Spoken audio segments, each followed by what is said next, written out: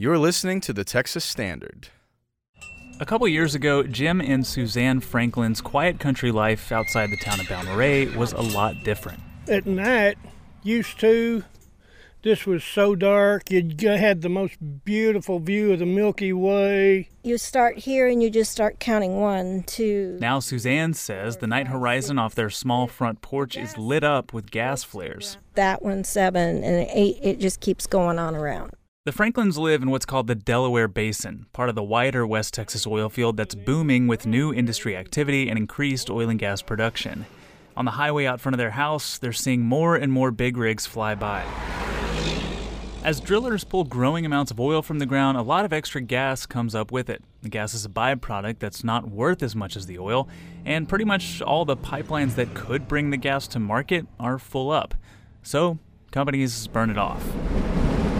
Suzanne says the fumes from a flare near her house have been making it hard to breathe. We used to keep our windows open, but we don't anymore. You can't do it with the gas anymore.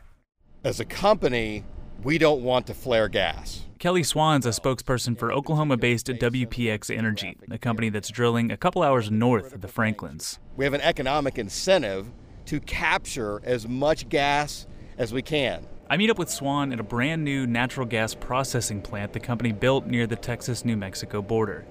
Statewide, the amount of gas being flared is still only about 2% of all the gas that's produced. But here and around the world, companies say they'd still rather not flare. Swan says when his company started drilling here, they knew if they didn't build out some kind of infrastructure, they'd have to flare a lot.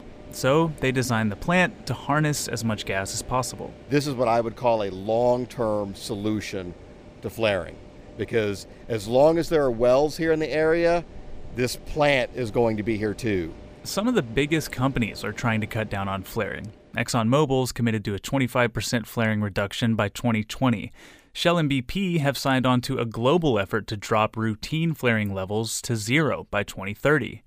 But for some companies, this just isn't as big of a priority. Smaller, independent companies, which there are many of in West Texas, can't necessarily afford to focus on capturing gas. It's not going to just happen on economics and pipeline capacity alone. Colin Layden's with the Environmental Defense Fund, which put out a report last year tracking how much different companies flare. There was a pretty wide variance in performance, with some companies flaring up to 9% of all the gas that comes out of the ground along with the oil that they're drilling for. Layden's group applauds companies that do plan ahead, but he says the industry should do more on that front. He notes flaring rates jumped a few years ago even when there was enough pipeline space on the market. Industry watchers expect flaring to drop as new pipelines get built over the next year or so. But in the meantime, Suzanne Franklin says she's had enough. I'm ready to move back to town somewhere. I'm looking for 10 acres, close to town.